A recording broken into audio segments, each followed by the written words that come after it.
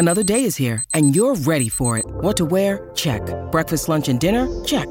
Planning for what's next and how to save for it? That's where Bank of America can help. For your financial to-dos, Bank of America has experts ready to help get you closer to your goals. Get started at one of our local financial centers or 24/7 in our mobile banking app. Find a location near you at bankofamerica.com/talktous. What would you like the power to do? Mobile banking requires downloading the app and is only available for select devices. Message and data rates may apply. Bank of America N.A., member FDIC. I'm Wes Moss. The prevailing thought in America is that you'll never have enough money, and it's almost impossible to retire early. Actually, I think the opposite is true. For more than 20 years, I've been researching, studying, and advising American families, including those who started late, on how to retire sooner and happier. So my mission with the Retire Sooner podcast is to help 1 million people retire earlier while enjoying the adventure along the way. I'd love for you to be one of them. Let's get started. Mary Beth Franklin, welcome back to the Retire Sooner podcast. It's 2024, and we all have questions about Social Security. I got an email the very first day of 2024. It was that day, and I got an email from Social Security Administration. It was I think almost everything's spam at this point in the world, but I went through it, and I went and for the first time in a while got my new Social Security statement, going through the website, downloading it, et cetera. Do they do that the first day of every year, or was that just a coincidence? Question, is your birthday in March? God, you are so good. Yes, it is. Usually they send you an announcement 3 months before your birthday month. Only, I mean, that's not Social Security 101. That's Social Security, that's graduate level Social Security, the fact that you would know that. So I could be making money reading tarot cards and convincing you I know all the answers, right? Which leads me to this. So this is big news. Would you say you retired from Investment News, or are you just taking a break from writing for them, or where are you? Well, I officially retired from writing for Investment News on December 31st, 2023. So I was wrapping up 12 years as a columnist for them. But I will continue being on the speaking circuit at financial conferences and doing client events for financial advisors. And people can still find me at my own website, which is marybethfranklin.com. Now, warning, since I'm not a big corporation, I'm a sole proprietor with a great design team. Every once in a while, I get people saying, I can't access your website on my laptop, malware or something. Do it from your phone, you'll get right through. So are you for hire? I mean, could the Retire Sooner team recruit you, and so that you're the full-time Social Security expert? We could discuss a consultancy relationship. I try not to be exclusive because I have a lot of retainer deals with other firms. I know, but we're just happy that you come on and explain what is such an important thing, yet so confusing and confounding for so many Americans. And today's going to be a really good refresher for everyone listening here on the Retire Sooner podcast. The question around Social Security, and I was doing a planning session with someone who's a teacher in the state of Georgia. They put in a lot of years. They're going to get to their 30 years soon. So we were looking at, are they a teacher that is going to be impacted by their pension or not? In this case, fortunately, this teacher has also paid into Social Security, so should be fine when it comes to getting the Social Security, but could have some government pension offset, I believe, if it comes to having her spouse. But we're going to get into that in just a minute. Why don't we start with this? So the essence of today's show is to speak with a foremost expert on Social Security. We all want to know how to maximize it. If you're single, you want to maximize it. If you're a couple, you have to be a little more strategic to think about maximizing it. There's all sorts of things that go into the decision of when to flip the switch with Social Security. And I think the two things I want to start with is Social Security going to be here? Because when you're doing planning, and even if this is for high net worth families that have $1 million, $2 million, $3 million, $5 million, as much as Social Security as an amount, it's poo-pooed for two reasons that I see. One, it's not that much, so I'm not going to count on it. And two, it's not really going to be there, so I'm not going to count on it.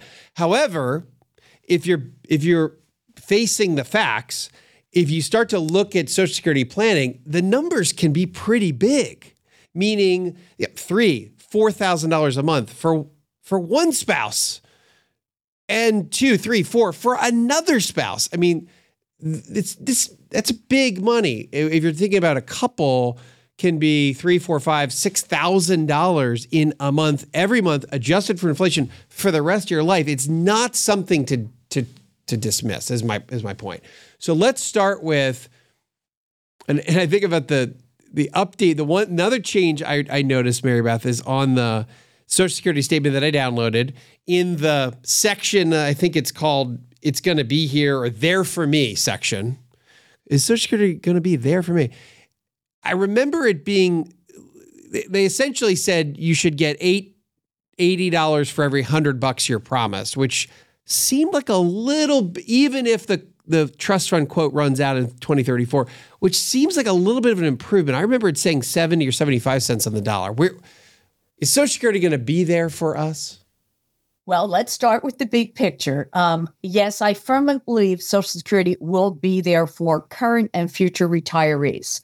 Will there be some changes? Probably. Will it affect everybody? Not sure about that. If you look historically, Congress very seldom cuts benefits for existing or near retirees who have baked these numbers into their retirement income plans. Congress tends to make changes that take effect in the future. For example, maybe if you're 50 years old as opposed to 65 years old, maybe there may be some change in your benefit when you get to your full retirement age. I think what we'll see is a combination of maybe Social Security payroll taxes will increase, either the percentage rate that both employees and employees pay, perhaps the maximum amount of wages that can be taxed. That could change the taxable wage base. They could keep pushing that higher. Right. And let me explain a little history of how Social Security is funded and where the challenges are right now. Basically, every one of us, about 95% of American workers, pay into Social Security. They pay 7.65% of their wages into Social Security. The majority of that is funding Social Security. A little piece of that is funding Medicare. And then their employer matches that contribution. That's your payroll tax. But up to about how much? Because that number keeps going up and up and up and up every year. Right. That taxable wage maximum goes up each year with inflation. And for 2024, it's $168,600. Now, that's compared to the previous year of $160,200. So an increase of more than $8,000. That means most people are going to be paying the same amount of FICA taxes as last year, unless their income is like $160,000 or over. Now they're going to be paying FICA taxes on more of their income than they did last year. But say you make $500,000 a year, you are only paying those payroll taxes up to the taxable maximum, $168,600. So this is one of the big challenges. When Social Security went through its last major reform in 1983, and when Social Security was truly in danger of not being able to pay full benefits for the first time, the congressional members tweaked the taxes, the FICA taxes, and they said back then, as long as 90% of U.S. wages were being taxed for FICA payroll taxes, Social Security will never run out of money. The problem is so many people make so much more than that taxable wage base now. Say you're making $170,000 plus, you are not paying FICA taxes on those excess wages. As a result of this great income inequality now, we are only taxing about 83% of total U.S. wages. So it wasn't, so again, this was back in what year did they tweak this? 1983, the last time there was major reform. So in 83, it was, their assumption was a little off. They thought they're getting to 90% of income. They're really only getting to 83, is your point. They were at 90 back then. But the difference is wages, salaries, wages have increased so much in those past 40 years and the taxable wage base has not caught up with it. So many people, a chunk of really wealthy wage earners, are not paying taxes on those excess earnings. So that's taxes that is not funding Social Security. If we let that float back up, you would probably be taxed on your first $250,000 of wages as opposed to $168,000. So right there, so it wasn't necessarily a miscalculation I always think of the discalculation actuarial tables. The actuarial issue is on longevity. It's not necessary. It's not a longevity progression that has made the Social Security Trust Fund start to run low. Now, however, it was relative to when we started. Wasn't there originally kind of miscalculating longevity, and now you're saying they miscalculated income a little bit? I don't think they miscalculated. I think two things happened over the last 40 years. Silicon Valley and hedge funds. No one expected so many people would be making so much money that wasn't being taxed. Got it. Okay, that makes sense. So if you think about this reservoir of money that is the Social Security Trust Fund, when you read your statement, and it clearly is trying to address the worry that so many Americans have that it just, quote, won't be there. When they say it could run down to the zero, meaning the reservoir of money, by the year 2034, I believe it says, that's when the system, again, if nothing changes, if they were 100 miles an hour into a brick wall, it goes away. The reason we would still have 80 cents on the dollar of what your, quote, promised paycheck would be per month is because of why? Because of the ongoing payroll taxes. There would be enough money coming in from everybody paying their payroll taxes to fund about 80% of promised benefits. Again, let me give a little history lesson here. Back in 1983, when Social Security was in danger of not being able to pay full benefits for the first time, that bipartisan commission on Social Security, run by a guy who, at the time, most people had never heard of, Alan Greenspan. Long before he was chairman of the Federal Reserve Board, he chaired this bipartisan commission on Social Security. And the Greenspan Commission did a lot of really smart, forward-looking things. One of the things they said is, wow, in 1983, looking ahead to the retirement of the massive baby boom generation, let's raise taxes, payroll taxes now, and bring in more money than we need now, and stockpile that excess money in what we've come to know as the trust funds. So from about 1983 to about 2010, we were collecting extra FICA tax revenues and stockpiling it. We didn't need it. So it was growing. The reservoir was growing. Growing to like $3 trillion growing. And that reservoir, the trust fund, was also earning interest on that money. When we get to 2010, two things happen. It was the beginning, the first wave of baby boomers started to retire, which meant they're not working, they're not paying FICA taxes, their employers not paying FICA taxes, and we had the Great Recession. A lot of people lost their jobs. You lose your jobs, you're not paying FICA taxes, your employer's not paying FICA taxes. So for the first time, the ongoing FICA tax revenues were not sufficient to pay all promised benefits. So that's when we started tapping the interest that the trust fund had earned. And that worked for another 11 years. When we got to 2021, now we're in the midst of the coronavirus pandemic. A lot of people aren't working, and a lot more baby boomers have retired and started pulling money out of the system. So for the first time, FICA tax revenue, interest on the trust fund, not enough to pay all promised benefits. 2021 is the first time we started tapping the actual trust funds. We are drawing down those reserves to help pay benefits. If Congress does nothing between now and approximately 2034, that date changes from time to time, the trust funds, the excess tax revenues will run out, but there would still be enough money from ongoing FICA payroll tax revenues to pay about 80% of promised benefits. Now, I don't foresee that happening. Social Security is the most popular, most successful federal program in history, and Americans, regardless of their income, really care about it. Does Congress really want to tick off 70 million voters by saying, I'm going to cut your benefits? I don't think so. But the sooner they act, the less drastic the changes will have to be.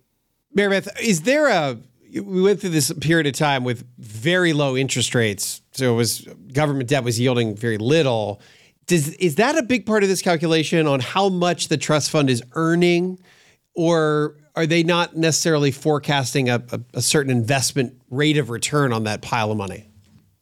Under current law, the Social Security Trust Fund revenues can only be issued in special issue government bonds that nobody else can get access to. And it pays a pretty low, I think it's like 2.1% or whatever. So one of the potential reforms would be, can we take some of that trust fund money and invest it for higher returns? It would literally take an act of Congress to change how that money is invested. And of course, it's supposed to be there for the rest of your life, no matter how long you live, and it's cost of living adjustment. So they really don't want to take chances with these funds. But the argument could be made, wow, look over the past few decades, how much more the trust fund could have earned if at least a portion of it may have been invested for a higher return. Yeah, not only treasuries with higher rates today, but God forbid stocks. What's interesting, if you think about, and this is a whole nother conversation, but if you really look at investing in bonds versus investing in stocks versus a combination, really over time, the combination has actually been really one of the most efficient ways to not run out of money and still be able to keep up with inflation. But that's a whole nother episode. I think we call that the 4% plus rule episode. And just one other comment on this. Now, Social Security is massive. It sends benefits to 70 million people every year. It's paying out $1 trillion a year in benefits. It has more than 60,000 employees nationwide. And yet it is so incredibly efficient as far as the money that funds the system and the money that goes out to pay. It is pretty amazing what they do when you think that virtually every American 18 and older has a Social Security number. They've got to keep track of that. They're paying out benefits. They're paying retirement and disability and survivor benefits and benefits to dependents. So it's really a crucial system that is pretty cost effective. But it just needs, it's going to need probably new infusions of income, because the longer this problem goes unaddressed, I worry that the typical fixes of let's raise taxes a bit, let's tweak the benefits a bit, aren't going to be enough in a short term. So you do hear some people talking about maybe Social Security needs at least temporary transfer of revenues from general tax funds to Social Security. Now, that has never been done before. Social Security's funds have always been earmarked to pay Social Security benefits, so it was a self-funding program. The question is, if you start using general tax revenues, even if it's just for one generation to get us over a demographic hump, now you're subject to annual congressional funding and all of the craziness that happens on Capitol Hill. Now, that sounds like a total nightmare. And Americans know that once there's something new that takes money out of their pocket and it's supposed to be, quote, temporary, it almost never ends. So that's going to be a hard one to get through Congress. Now, in summation, if you're 30 listening to the Retire Sooner podcast, the statement you get today may look a little different in the future if something doesn't change. If you're 60 today and your promised benefit is at 62 is $2,000 a month, very unlikely that's going to change over the course of your lifetime. At least, so I look at this as on a scale of 8 to 10. Social Security, maybe it's not a 10, but it really is in a 7 to a 9 on that scale. Yeah, I think it's pretty secure if you're currently receiving Social Security or you're near to receiving Social Security. I just arbitrarily pick about 55. I think if you have clients or you individually are 55 or younger and you have a retirement income plan, I'd say, okay, now let's stress test it. What would happen if my projected Social Security benefits, not my entire retirement income, but just the Social Security portion was reduced by 25%? Could you still survive? Or do you need to start doing things now, like saving more in your retirement account, or thinking about working a few years longer, or thinking about eventually relocating to a lower cost area? I mean, you can't just close your eyes. You can't put your head in the sand and say it's going to go away. Think about what would plan B be if you had to.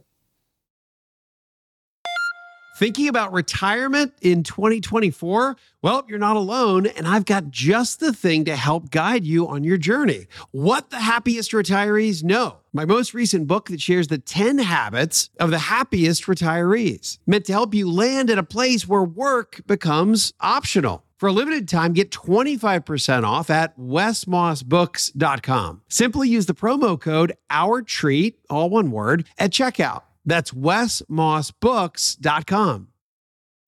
When you need mealtime inspiration, it's worth shopping Kroger, where you'll find over 30,000 mouth-watering choices that excite your inner foodie. And no matter what tasty choice you make, you'll enjoy our everyday low prices, plus extra ways to save, like digital coupons worth over $600 each week. You can also save up to $1 off per gallon at the pump with fuel points. More savings and more inspiring flavors make shopping Kroger worth it every time. Kroger, fresh for everyone. Fuel restrictions apply. All right, so let's go with this. I also think that here we are in a new year, and a fair amount of relatively confusing rules have, the window on those has closed, making Social Security a little bit more straightforward.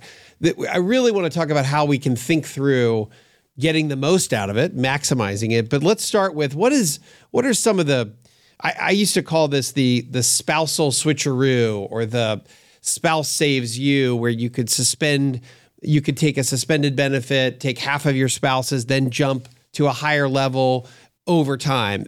All of that, I don't know what you called that or what your terminology is for that, but that's just the window for that is gone at this point. Effectively, right? Yes. Up until about 2016, from about 2000 to 2016, there were opportunities, particularly for married couples, or in some cases, divorced spouses who had been married at least 10 years, to get a little clever with their claiming strategies. Once upon a time, when someone reached their full retirement age, they could file for benefits for the purpose of triggering a benefit for their spouse.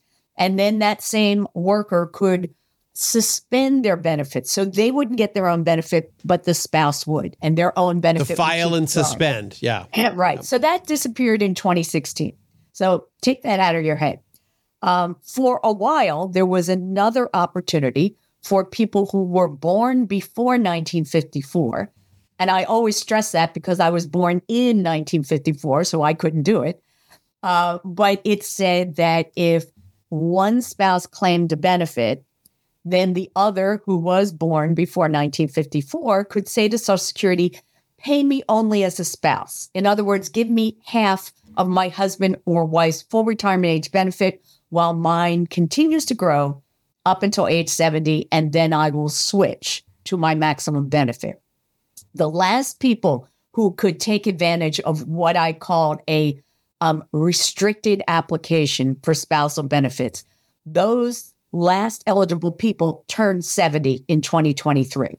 So effectively, this has gone away because your maximum Social Security benefit is achieved at age 70. So there's really no point to delaying benefits beyond that. So now we start. And you called it, and Mary Beth, you called it kind of this clever strategy. It wasn't that that was the perfect solution for everybody, right? It didn't necessarily wasn't the right thing for everyone, but it was a potential option for people that in some cases might have worked. Well, yeah, let me give you an example of my husband and I. As I mentioned, I was born in 1954, so I couldn't do anything. But my husband is 2 years older. He was born in 1952. So when I reached my full retirement age of 66 a few years ago, I actually filed for my Social Security benefits for two reasons.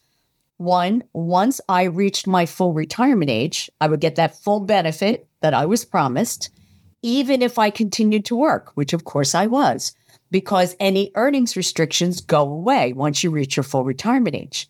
And because my husband was older than I, once I claimed my Social Security, he then filed a restricted claim for spousal benefits, collected the equivalent of half of my full retirement age benefits for 2 years until he turned 70, and then he switched to his maximum benefit.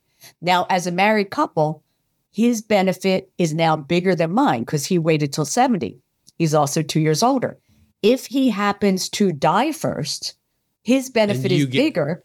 I can then step up to a larger survivor benefit, and then my smaller retirement will go away. Now, all that was great for the people who could take advantage of it, but essentially the fancy claiming strategies died at the end of 2023, except Social Security retirement benefits and Social Security survivor benefits remain two separate pots of money. And if you are entitled to both because you have your own retirement benefit and you are a surviving spouse or ex-spouse, you may still be able to claim one type of benefit first and switch to a larger benefit later.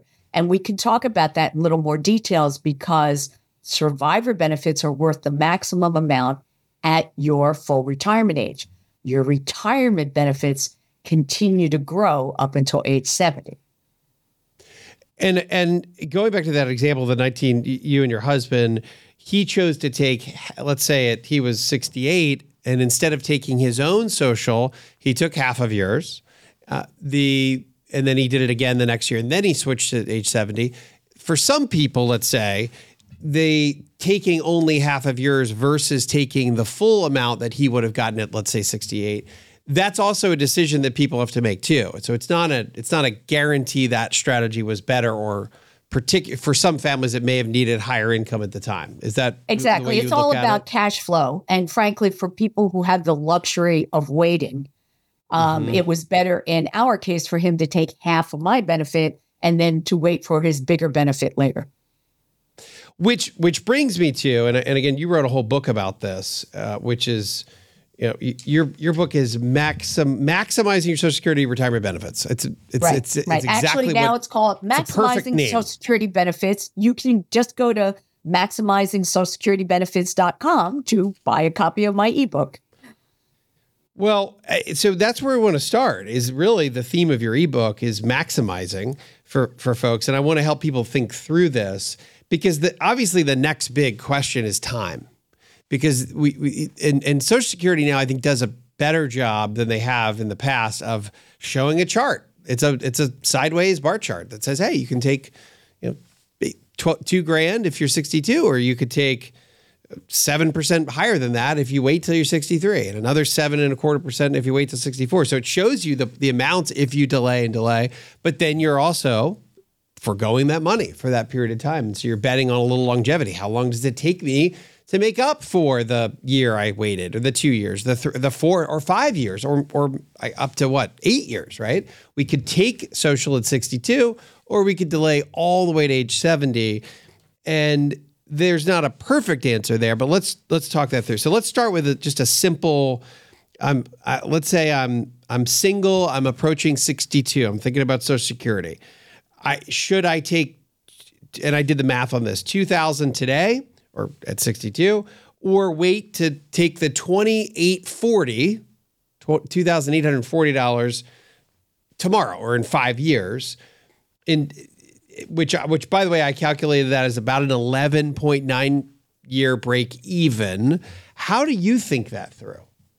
Well, for the single people, it's pretty straightforward because your Social Security benefit is based on three factors: your average lifetime earnings, which, they take your top highest 35 years, the age when you claim benefits, and the big question is, are you still working? So my number one rule is, because a lot of people don't understand this, if you continue to have earnings from a job or self-employment and you claim Social Security before your full retirement age, you are going to at least temporarily lose some or possibly all of your Social Security benefits because there's this earnings cap. And this year, if you make more than about $22,000 a year, Social Security is going to start taking away some benefits, $1 in benefits for every two over that limit. So to say you make about $60,000 a year or more, don't do it. Just don't claim Social Security. You will not get any benefits. So, however, Mary Beth, is there a provision where you then Social Security will add back what you actuarially, but they do it over your lifetime, what you were penalized on? Is there an add back? Is there an add back? If you claim benefits before your full retirement age and you continue to work and you lose some benefits due to excess earnings. Okay, so let's say roughly the earnings cap is $22,000 this year and you make $42,000. That's 20 over the limit. And they're going to withhold $1 in benefits for every two over the limit. So they're going to hold back $10,000. And they're going to do it all up front. So let's say you were supposed to get $2,000 a month in benefits. They are going to withhold the first 5 months. So they hold on to all those $10,000 before they start paying you benefits. Now, once you get to your full retirement age, they're going to look at your earnings record and say, hey, John, I see that you claimed benefits early at 62. That was 5 years before your full retirement age is 67. And you took a 30% haircut up front because you claimed early. And in addition, we withheld $10,000 a year over those 5 years because you made too much money. We will readjust your benefits now that you reach full retirement age to reflect the money that you lost due to the excess earnings, but not the money you lost because you claim early. Just the money that you gave up due to excess earnings. So yes, in a sense, you could claim benefits early. You could lose some to the earnings cap. Those benefits would be restored. But it takes a long time to get them back. It's an accounting nightmare because let's say you claim benefits early and Social Security is going to say, hey, do you plan to keep working? You figure, I won't say anything. They'll never notice. Well, they do match your records to your tax records. And it may take several years, but then they might send you a letter that said, oops, look like we overpaid you $30,000. We'd like that back right now to lump sum. You really don't want to get into that situation, so avoid it in the first place. If you plan to keep working, don't claim benefits early unless, say, you're working part-time. You're driving for Uber and you're making $20,000 a year. That's less than the annual earnings cap. Okay. So go ahead and do it, yeah. Reduce benefits and not lose any because you're not making too much. You look at your Social Security statement. Let's say you're in your 40s. I'm still hanging on my 40s. And it says, my full retirement age is 66. And it gives me my number that it's expected to pay. I think the question a lot of folks have, particularly the younger you are, is that there's a line in there that says, provided you continue to pay in and earn a similar amount of money. Is that extremely relevant or not as relevant? Because by the time you're in your 40s, usually you've gotten your 40 quarters, so you've already qualified. But how does that work? Again, your Social Security benefits are first yet to be eligible, and you do that by working for essentially at least 10 years, getting the maximum 4 credits per year to get the full 40 quarters you need, 40 credits, to be eligible for a future Social Security benefit. But that doesn't tell you how much you're going to get. One, it depends on what are your average lifetime earnings. And they look at your top 35 years of earnings. Maybe you worked 40 years. Top 35, okay. Right. Yeah. They're going to drop out the bottom 5. If you worked in the years you were delivering newspapers, remember those? or flipping burgers. So they're going to take your top 35 years and average that out using a formula to calculate your average index monthly earnings, and then they apply a benefits formula to that. But say you stayed home and took care of your kids and you only worked 20 years. They're still going to divide by 35. 15 of those years are going to be zeros. So when they divide by 35, your average lifetime earnings are going to look lower, and consequently your benefits are going to be lower. But the advantage is any year that you continue to work, regardless of your age, regardless of whether you're already receiving benefits, that adds to your work history. And if it boosts the formula, then your benefits will automatically increase in the future. I can say that has happened to me over the last few years, even though I'm beyond full retirement age, because my recent earnings had been higher than one of the years used in the original 35 years calculation. My benefits automatically increase each year, not just due to the cost of living adjustments, but due to the fact that my average lifetime earnings have increased. No kid. Now that I did not know. Wow. So that's amazing. So what do we call that?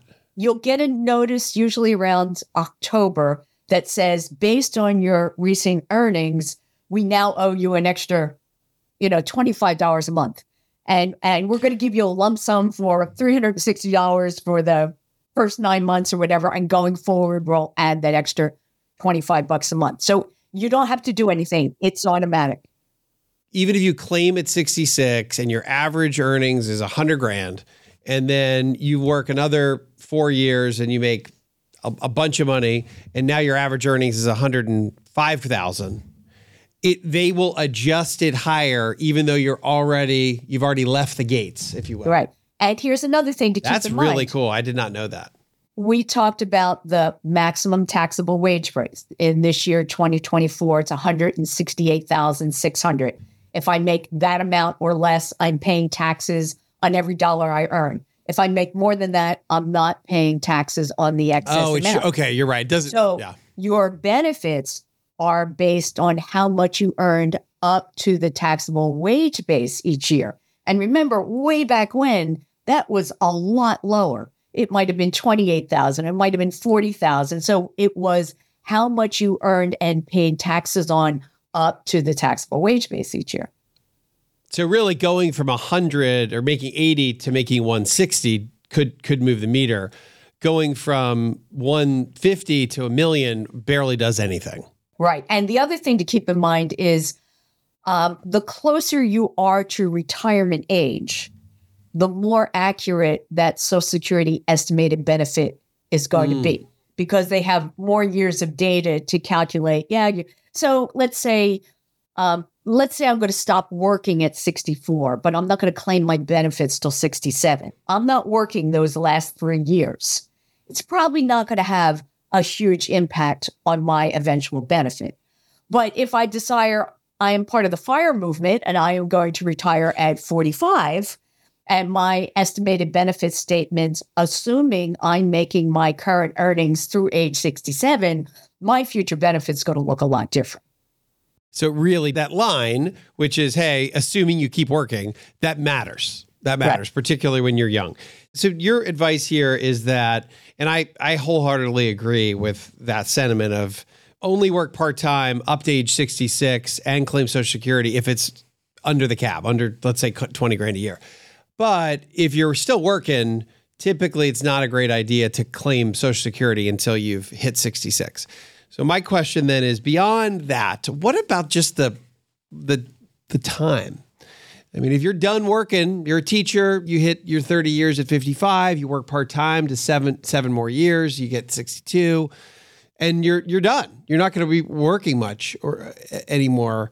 Then I think that's harder for folks to wrap their head around. Like, okay, I can take this $2,000 now every month, or I can wait 5 more years, which is $2,000 times 12 is 24,000 times 5 years is, call that 100 and some grand. But then I'm going to make it back by $840 a month. How long does it take? It takes 12 years. How do you think, is it just the math is what it is, or your health? How do you think through that time recoup? I think it's a very individual situation based on your health, because Social Security benefits are actuarially fair. In other words, if I take reduced benefits as early as possible at age 62, if I take my full benefits, let's say you're born in 1960 or later, your full retirement age is 67, or I wait till 70. And the difference between claiming reduced benefits at 62, I'm going to take a 30% haircut immediately. So I'll get 70% of my promised benefits at 62. I'll get 100% of my benefits at 67, or I'll get 124% of my benefits if I wait till 70. The difference between claiming as soon as possible at 62 versus as late as possible at 70 increases my monthly benefits by 76% for the rest of my life if I can afford to wait. Now let's start with single. If I can afford to wait. Yep. If I can afford to wait, because if I'm single and I died before claiming, nobody gets my benefits. I don't have a survivor. It goes back in the pot. So for single people, and I would define that as people who had never been married or people who were married fewer than 10 years before they divorced, because in Social Security eyes, you're single. I would say, I get to 62. Definitely don't claim if you're still working. It just doesn't make sense. Now the question is, I get to my full retirement age. Yes, I could claim full benefits, and that might make sense in my personal situation. And frankly, I'm worried I'm going to get hit by a bus before I claim benefits, so I'm going to take it now. And maybe I didn't even need the money. I could bank it. And if nothing else, it's going to help pay for my Medicare premiums that are deducted from my Social Security check. I think that works well for many single people. When you get to married people, many of them have the luxury that they can hedge their bets.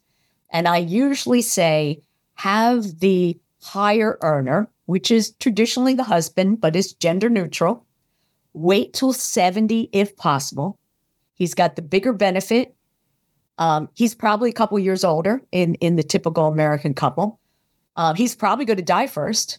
So by waiting until age 70 to collect the biggest retirement benefit possible while both spouses are alive, and if he dies first, his widow would step up to his full benefit as her survivor benefit, assuming she is at least full retirement age when she's widowed. Now, we just decided he's going to wait till 70.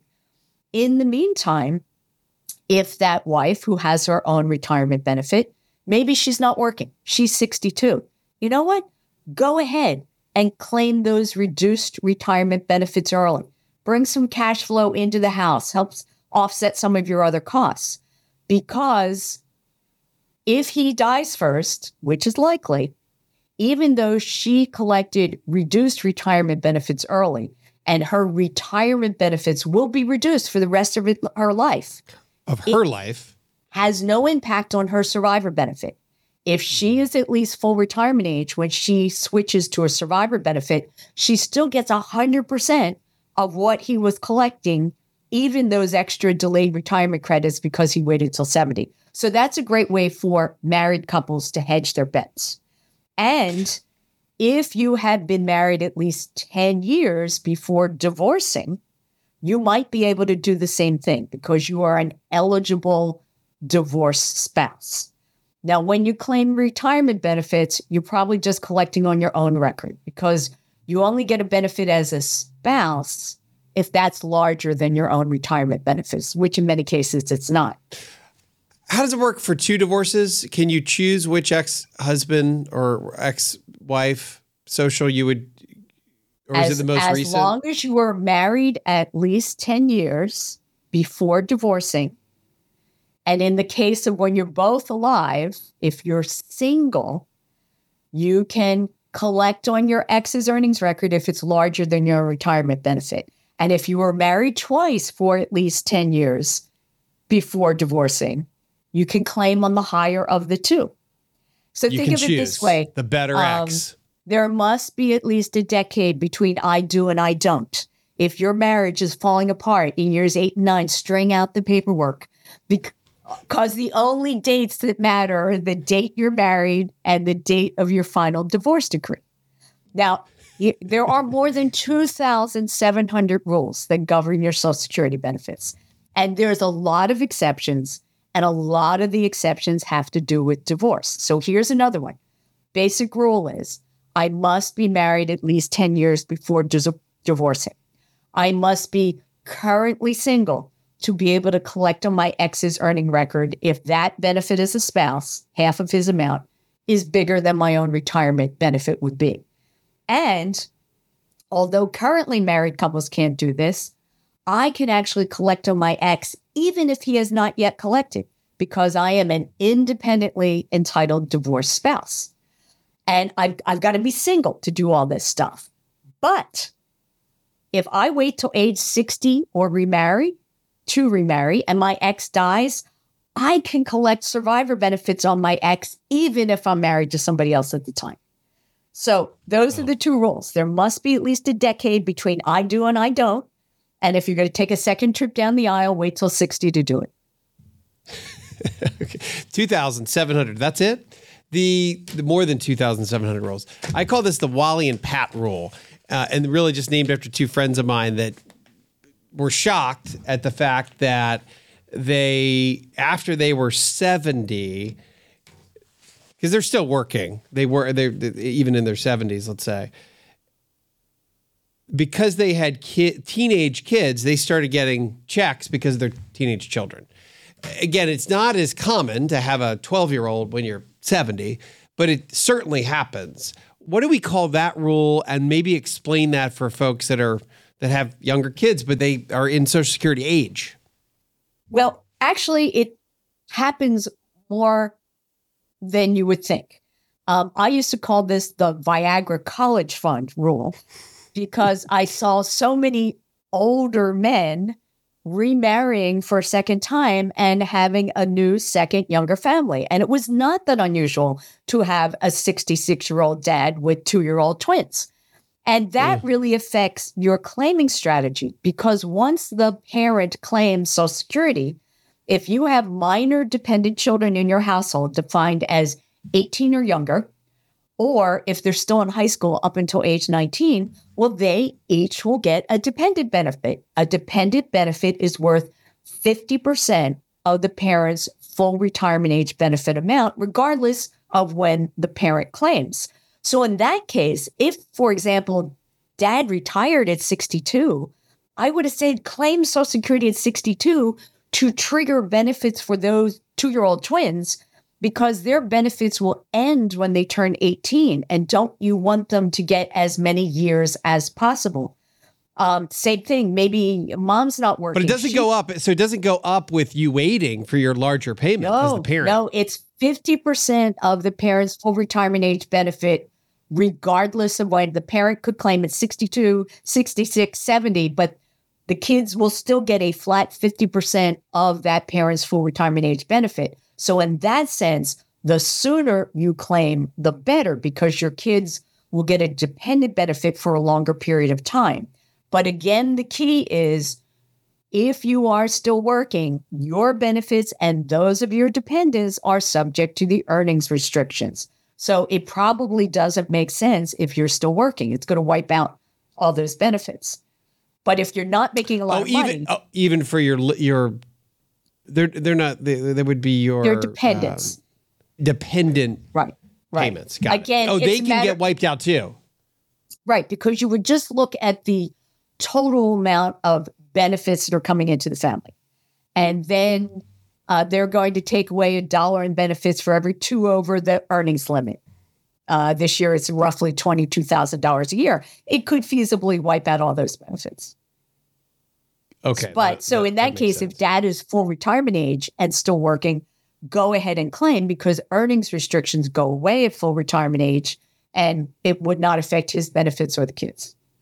So almost certainly you'd want to do that at 66. That makes sense. Okay. Right. And if you've got kids under age 7, under age 18. Who is eligible? It's your biological child. It's your adopted child. It's your stepchild.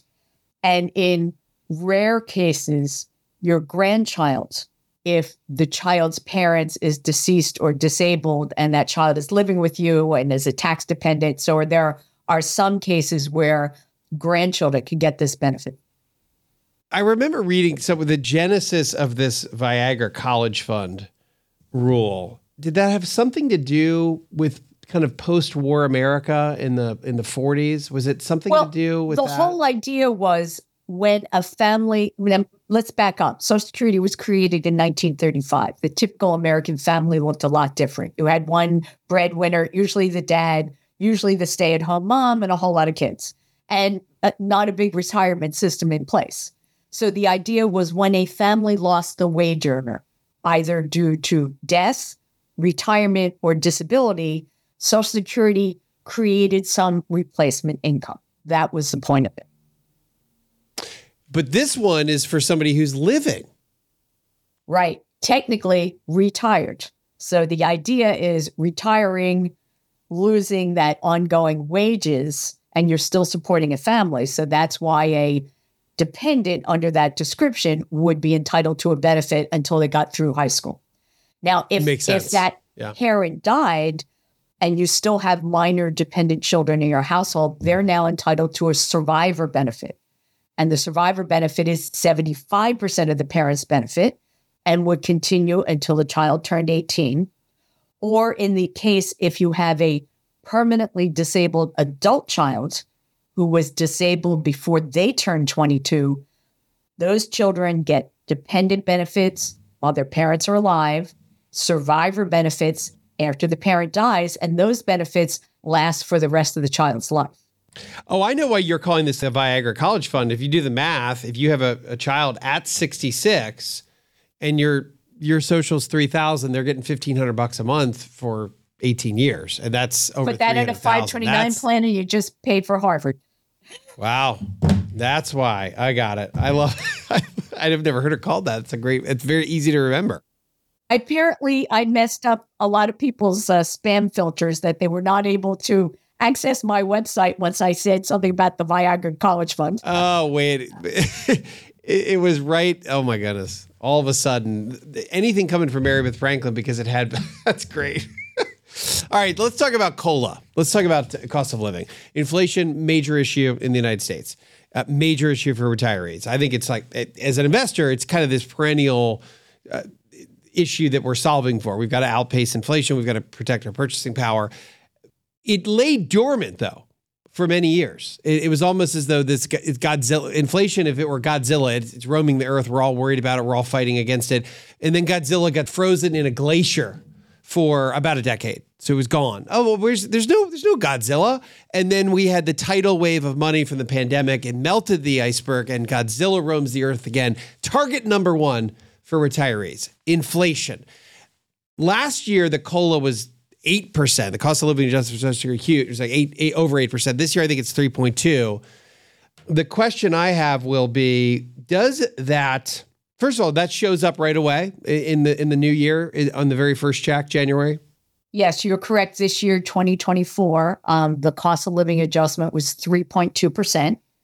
And while that's less than half of the previous year's COLA, which was 8.7%, that was the largest increase in more than 40 years. 8.7, yeah.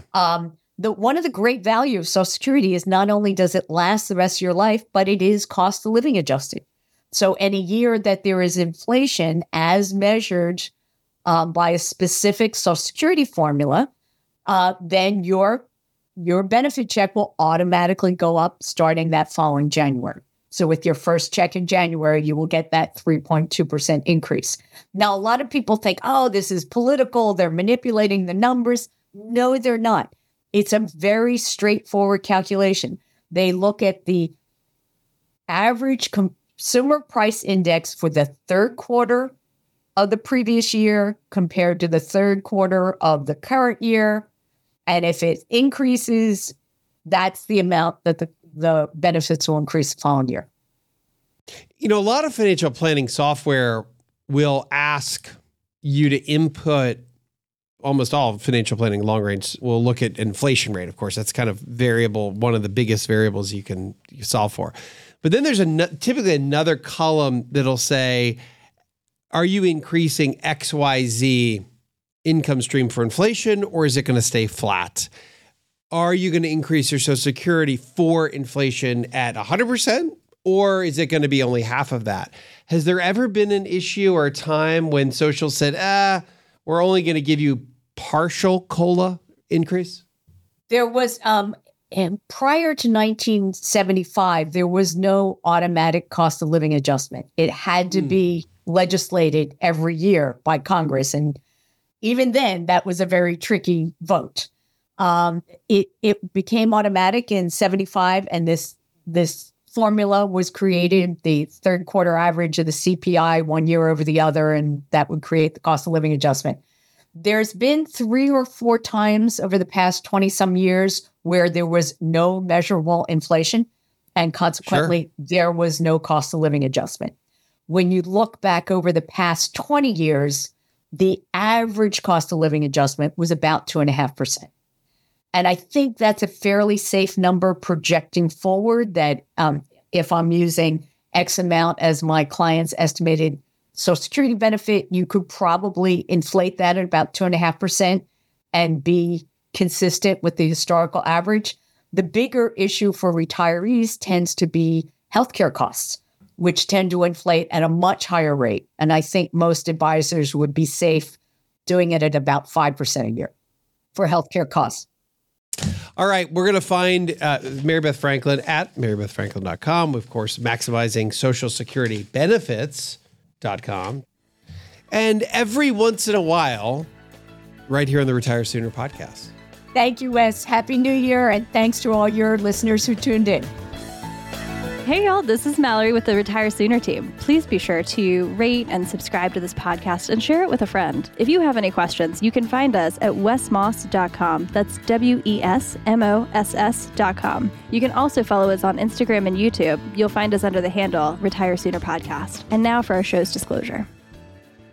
This information is provided to you as a resource for informational purposes only and is not to be viewed as investment advice or recommendations. Investing involves risk, including the possible loss of principal. There is no guaranteed offer that investment return, yield, or performance will be achieved. Stock prices fluctuate, sometimes rapidly and dramatically, due to factors affecting individual companies, particular industries or sectors, or general market conditions. For stocks paying dividends, dividends are not guaranteed and can increase, decrease, or be eliminated without notice. Fixed income securities involve interest rate, credit, inflation, and reinvestment risks and possible loss of principal. As interest rates rise, the value of fixed income securities falls. Past performance is not indicative of future results when considering any investment vehicle. This information is being presented without consideration of the investment objectives, risk tolerance, or financial circumstances of any specific investor and might not be suitable for all investors. Investment decisions should not be based solely on information contained here. This information is not intended to and should not form a primary basis for any investment decision that you may make. Always consult your own legal, tax, or investment advisor before making any investment, tax, estate, or financial planning considerations or decisions. The information contained here is strictly an opinion, and it is not known whether the strategies will be successful. The views and opinions expressed are for educational purposes only as of the date of production and may change without notice at any time based on numerous factors such as market and other conditions.